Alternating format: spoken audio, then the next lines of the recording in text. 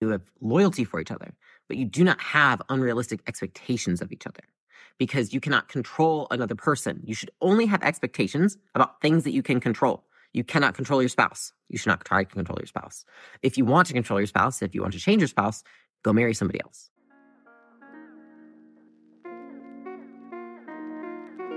How do you create an unshakable business? I crossed $100 million in net worth by the age of 28. Now I'm growing Acquisition.com into a $1 billion portfolio. In this podcast, I share the lessons I've learned in scaling big businesses and helping our portfolio companies do the same. Buckle up and let's build.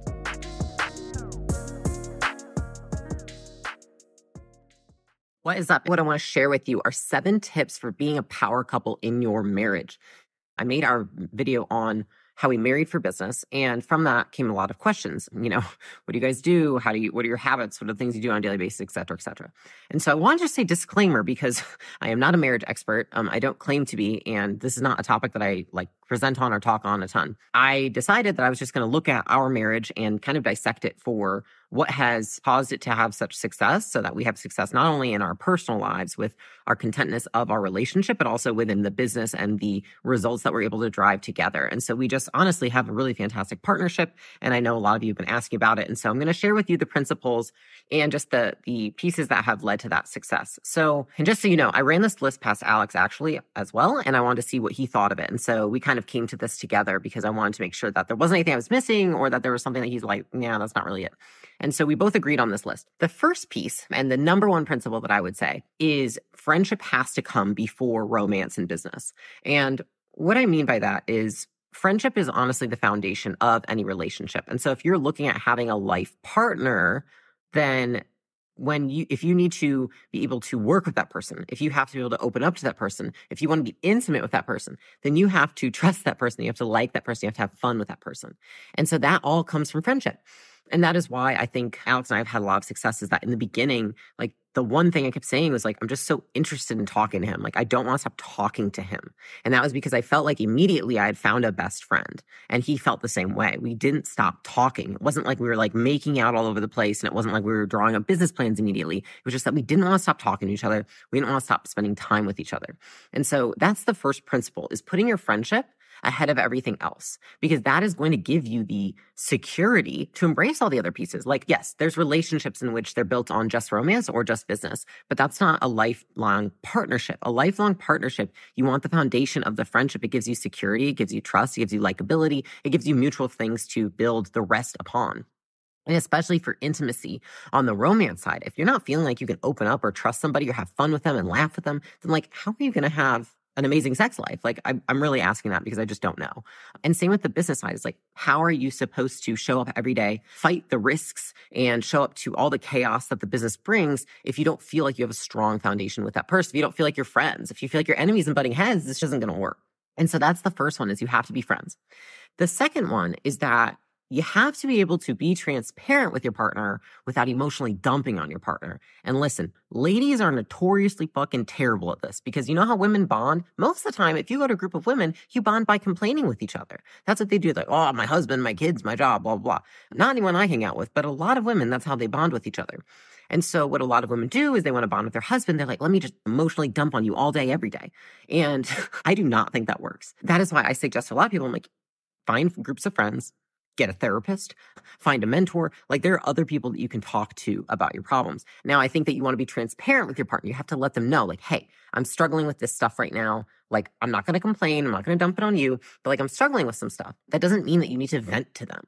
And in actuality, I think that venting to your partner just perpetuates you feeling like And so I actually am not really a fan of venting, taking out anger, anything like that. I think it perpetuates the cycle of feeling bad. If I feel bad, I will tell people I feel bad and then I will take care of myself. I will learn to self-soothe. And so I think that's a really important skill to have, is not relying on your partner to make you feel better by taking the brunt of your venting or by, relying on them to soothe you when you don't feel well. You have to be able to do it for yourself. And that's the second thing. The third thing is physical affection.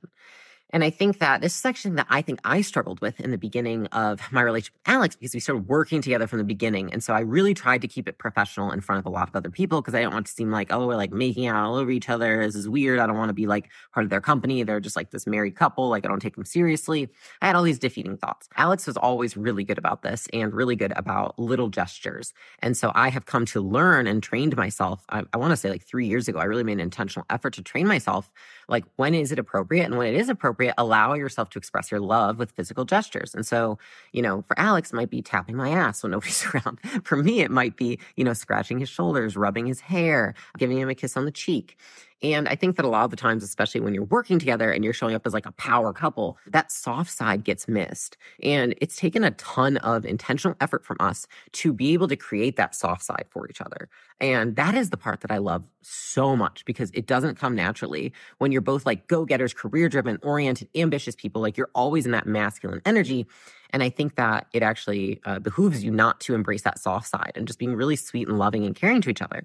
And so even in, meetings now and when we're doing things, like I'll make sure to try and just show him like when we're passing by each other, just like scratch his back, grab his hand, give him a kiss on the cheek. Like when I know it's appropriate and there's nobody like staring at us and we're not on guard with the rest of our team. And that really contributes to, I think, a great relationship because it just says, hey, I know that we're not in the best setting right now to do this, but I just want you to know that I love you. And it's expressing it with physical affection. The fourth thing, which is incredibly important for anyone that wants to be I don't even know how to say this, like wants to aspire to be a power couple, is showing up united and keeping the friction in the background.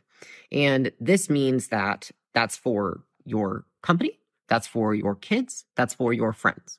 And so Alex and I, in the very beginning of our relationship, talked about this in the sense of we will never fight, talk ill of each other, or put each other down in front of anyone else. If we ever have anything we need to address with each other, we're always going to do it behind the scenes. We're always going to take care of it in private first, and then we will show up as a united front. And so there have been far and few times that we have showed up to the company and been on different pages. And when we have, I can remember 2 times in the history, which has been, 5.5 years that we've been working together and married. There's been 2 times and I know that we showed up and we were not united. And I felt terrible because this is what happens is that whether it's your team or your kids, it's the exact same which is they think I have to take sides. Who am I listening to? Whose side am I taking? And so it doesn't just divide you with your partner. It divides your company. It divides your family. It divides anybody who's watching. And so it's very unfair to show up that way. And so just as we have to be able to compromise in relationships, Alex and I always say, if we don't agree, we're not going to move forward. We always figure out those agreements in the background so that when we show up to the team, we show up to our friends, we show up to whoever it is, like we're on the same page. And here's the thing. If you're not on the same page or they say something in front of, say, your team or your kids, and you were not on board with it, do not tell them that in front of those people. I see this so often. It's like spouses will just call each other out in front of their team. And I'm like, no. Do not do that. Say something on the back end. So you might be like, oh, wait, can you explain that further? And they might say something. You might be like, we didn't agree on that. Don't talk about it then. Don't say it in front of the team. Don't disrespect your spouse. Don't be mean in front of them. Don't get resentful or, built up. Just think, I will address this later. Like, it's not going to go into action all of a sudden because I haven't addressed it in front of the entire team. And so I think that goes hand in hand, which is you cannot address things like that. You have to address things in the background, keep the friction in the background, show up united to your team and to your kids. The fifth piece is it goes along with communication. But this saying is something that always resonates with me. And it's something that we've always applied to our marriage, which is you never want to sacrifice short-term discomfort for long-term dysfunction. And so what I mean by that is most marriages end up ending because they continuously say, I do not want to be uncomfortable in this moment, today, this week, etc. So I will not tell my spouse something. And it just continues to build up and build up and build up. And you have this trash can full of and then one day you're like, I got to take the trash can out. And it's really heavy and you can't even get it off the driveway. And so that's how I view most marriages is they just have these trash cans full of that they've never told each other, they've never said, and it's because they don't want to be uncomfortable in the moment. Alex and I do not do that. One thing is people are like, oh, do you guys never fight? It's like, we never have big fights because we're okay having little tiffs. And I'm okay even having little tiffs when other people are around. I'm okay with other people seeing, etc., because it's natural friction. And so when I say natural friction, don't get me wrong. It doesn't mean it's big friction. We're disagreeing on something. It just might be like, oh, I prefer this, you prefer that, and we have a little tiff and then it goes away.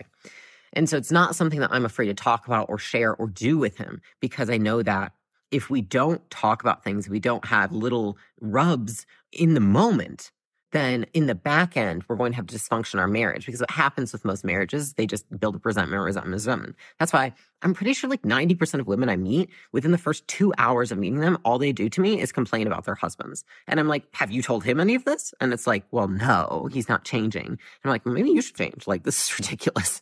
And I'm not to say that men don't do that too, because men do that as well. But I think that women tend to confide in me more because I am a woman. You always have to make sure that you're going to never sacrifice the short-term discomfort, because you're just going to end up with long-term dysfunction. That's how divorces happen, right? And let me tell you, me and Alex talked about the beginning. We're both so terrified of getting divorced that we're like, I will always tell you if something's wrong. I will tell you if something's bugging me. I will tell you if I'm annoyed with something. I will tell you in the moment. And so we don't have a tolerance for building things up like that. So that's the 5th piece. Now, the 6th piece is something that I told myself I would do in our marriage, and it's something that I have stuck to, always trying my hardest to do, which is always taking the blame first. I do not see a situation in which I will benefit from saying that Alex needs to take the blame and that I should, be the one that's the victim of the situation. I always think to myself, there's 3 questions I ask, okay? Whenever there's something that I'm annoyed with, or it's something that I'm mad about, or something, anything, right? I need to self-reflect before I could talk to Alex about it. And most of the time it's, 1, how did I contribute to this situation? 2, how do I need to adapt or grow for this situation to resolve itself? Or 3, what would my mindset need to be for this not to be a problem? And so I think a lot of the times we create problems in our minds with our spouse, in our relationships, in the, things that we're embracing on a day-to-day, and they're not problems, for one. It's just that we have maybe a fixed mindset about something. Maybe something makes us uncomfortable, and so we take it out on our spouse. Maybe something they do makes us uncomfortable, and so we get, scared and insecure, and so we take it out on them. And so I think that we have to say, I need to take the blame first. Otherwise, we're going to default to blaming them. And that does not lead to a happy marriage. And least of all, to a power couple dynamic, right? Power couple dynamic is when 2 people build each other up. You have 2 positives. You don't have a passive and a dominant. You have 2 dominant people who feed each other, who pour into each other and build each other up so you can both grow. And you do not get that by blaming the other person. Now, the last thing, this is something that we said right when we got married, which we said, what is the principle that we can apply to our marriage to ensure a lifetime of happiness together? And it was 4 words, which is high commitment, low expectations. Okay. We have incredibly high commitment to each other. We're like, we don't talk about divorce. We don't say it like it's an option. We're like, we both want a long-term relationship. We want to be partners for life, et cetera, et cetera. So we don't talk about anything like that. We're like, our commitment is extremely high. We're monogamous. We're together, etc. We're very loyal. However, our expectations are low. Instead, we put the expectations on ourselves. And so here's the thing, is that I can put the expectations on only myself because I cannot control Alex. And I will never try to control Alex. And Alex cannot control me. And he will never try to control me. But we can control ourselves. And if you can trust that your partner has very high expectations of themselves as a spouse, as a partner, as a person in business, as a human in general, then you can do the same for yourself and you don't need to worry about them. They're doing the best that they can. And so you are committed to each other and you have loyalty for each other, but you do not have unrealistic expectations of each other because you cannot control another person. You should only have expectations about things that you can control. You cannot control your spouse. You should not try to control your spouse. If you want to control your spouse, if you want to change your spouse, go marry somebody else. That's what I would say. And so those are honestly the 7 things that we have found what have led to the success of our relationship, okay? So the first one is that you have to put friendship first above all else because friendship is the foundation. The second one is that you need transparency without emotionally dumping on your partner. They can't be your diary. Make a diary, right? Find a therapist, have friends, talk to other people about things, right? The third, physical affection, making sure that you're always showing your love for somebody. The fourth is keeping friction behind the scenes, not in front of people. So when you have a disagreement, don't do it in front of your kids or your company. It's the biggest thing. Kids, company, do it in the background. The fifth is not sacrificing short-term discomfort for long-term dysfunction. So that's saying you can't be afraid, though, to disagree with your spouse. You have to be able to address things in the moment so that you don't end up resentment and all this garbage that you can't even haul off the driveway. And then the sixth is how to take blame first. You have to be able to take blame first. You have to be able to self-reflect before you talk to your spouse about something or before you allow yourself to indulge in a negative emotion around your spouse. And then lastly, you want to make sure that you have high commitment, low expectations, because the only thing that you can actually control is yourself. And so it makes sense to only have expectations of yourself. Obviously, we're not perfect. We've only been married for 5.5, almost 6 years. But these things have worked for us and they've worked really well. And we both really love our relationship. And a lot of you have asked the questions. And so that is all I have for you today. Hopefully I will see you on the next one. Have a great Thursday, Tuesday, Monday, Wednesday, whatever day it is.